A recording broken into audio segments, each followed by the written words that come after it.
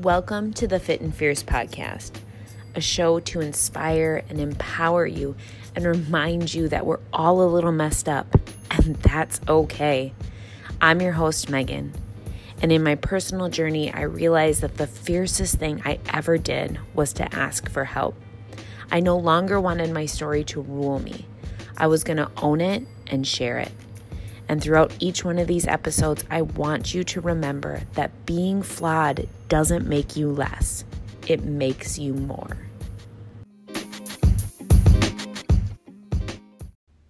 Real quick, before we dive in today, I just wanted to say that today's episode is sponsored by the Seeds of Inspiration event that is happening on October 12th. I am honored to be speaking at this event with 3 other inspiring women. And if you're saying, I'm lost, I'm searching for a community, I'm searching for deep and honest connections with other like-minded women, this is the event for you. This is the day for you. On October 12th, it's a Saturday, at the beautiful Studio 324 in Rochester, Minnesota, it's a gathering of women who are searching and looking for those things just like you are. It's a day of empowerment. It's a day of connection. Tickets are on sale now by clicking the link in the show notes or by searching Seeds of Inspiration on Eventbrite. I cannot wait for you to join the Seed Society. Megan, I'm sorry. Words that it took me over 10 years to be able to say and really sit and feel them and accept them and hear them.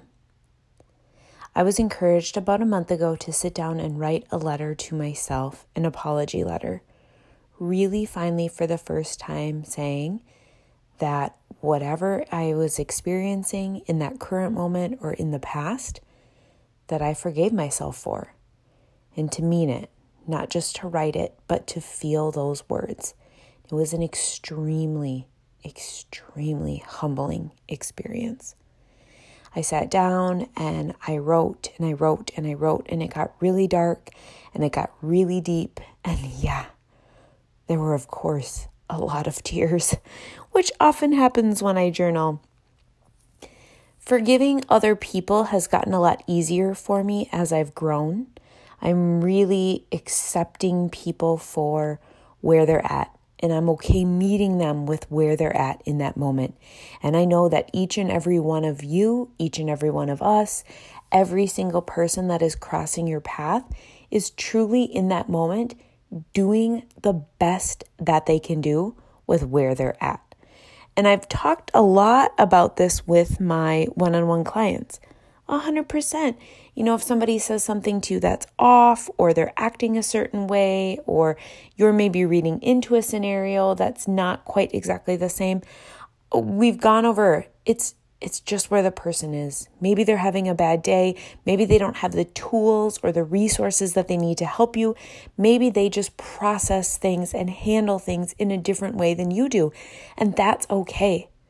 I really, truly believe that most of us aren't coming from a place of darkness or malintention, that we're really coming from a place of good and trying to do the best that we can. We just sometimes don't do it in a way that somebody else fully accepts or needs in that time. It doesn't mean that it's wrong. It just means that it's different. In those conversations that we've had a lot with my clients, suddenly the mirror was turned and somebody asked me to do it for myself. To say, hey, Megan, you were doing the best that you could do in those moments. Even now, when things aren't great or pretty, what you are doing is all that you can manage to do each and every day, just knowing that you're coming from the best place that you can. Avoiding this self-forgiveness had been something that I had done for many years. I didn't always know that I was doing it, but I felt guilt. I felt shame. I felt bad about the things that I had done to myself, or the thoughts, actions, and behaviors that I had done throughout the years. And I carried that. And there's something about this really dark place where you kind of sit and you're just used to treating yourself badly. You're used to not accepting and valuing and loving yourself. And if you start to forgive, and if you start with leading with love, you automatically have to release those reins of that guilt.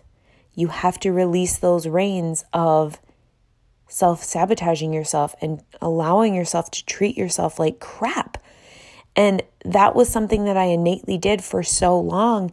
It was a default. And it was hard for me to give up something that was comfortable. And I know that sounds warped, but it's true. Comfort doesn't mean positive always. Comfort doesn't always mean that it is the best action or behavior that we can take. It means that it's familiar. It means that we're aware and we're used to it and we sit in that because that's what we know. That's what we default to. And I had attached to those emotions so strongly, and I was really angry with myself, really when it boiled down to it, that for so many years I caused myself that mental and physical pain and suffering. I didn't want to release that because I was deep down afraid that maybe if I released that justified everything that I did, that gave it a gold pass, and maybe that would mean that I could do it again. But that's a fallacy. That's a storyline that I created in my head. It doesn't mean that that's acceptable behavior. It doesn't mean that that was something that I should or could go back to. It simply means that in those moments, that's what I knew. And that's what I was doing to survive. And I needed to take those steps and those paths and those struggles to get me to where I am at today. We all have different journeys, and they're all different lengths, short and small. We have journeys with our body. We have journeys in our relationships. We have journeys with ourselves, with our finances, with our businesses, and they all have twists and turns. But we have to walk each and every one of those steps. We can't fast forward to the end game or to knowing everything that you have to know. That's just not how it works. We need to struggle. We need to fall and fail in it to evolve, to push, to make us better. After I wrote that letter, I literally forced myself to reread it over and over and over again, to feel that pain, to know it deep inside, to really absorb the words that I held inside for way too long. And after that really painful experience, I vowed to myself to grant myself forgiveness every single day. No matter big or small, to just say, it's okay and I forgive you. Anytime that I have a bad thought about my body or start to become triggered by old patterns or speak negative words over myself, I follow it up very consciously. I make a conscious effort to do it because it's not something that I immediately go to, but just to say, Megan, I forgive you and I set you free. You're doing the best that you can do right now, and that's all that we can ask for. So I'm challenging you today to get quiet, to grab a pen and paper, probably a few tissues, and write. To forgive, to release, and to set yourself free. Thank you so much for listening to the Fit and Fierce podcast. If you enjoyed it, please head over to iTunes, subscribe and download so you never miss an episode, and drop me a rating and review. It's the best way to support the show and to keep more episodes coming your way. See you next time.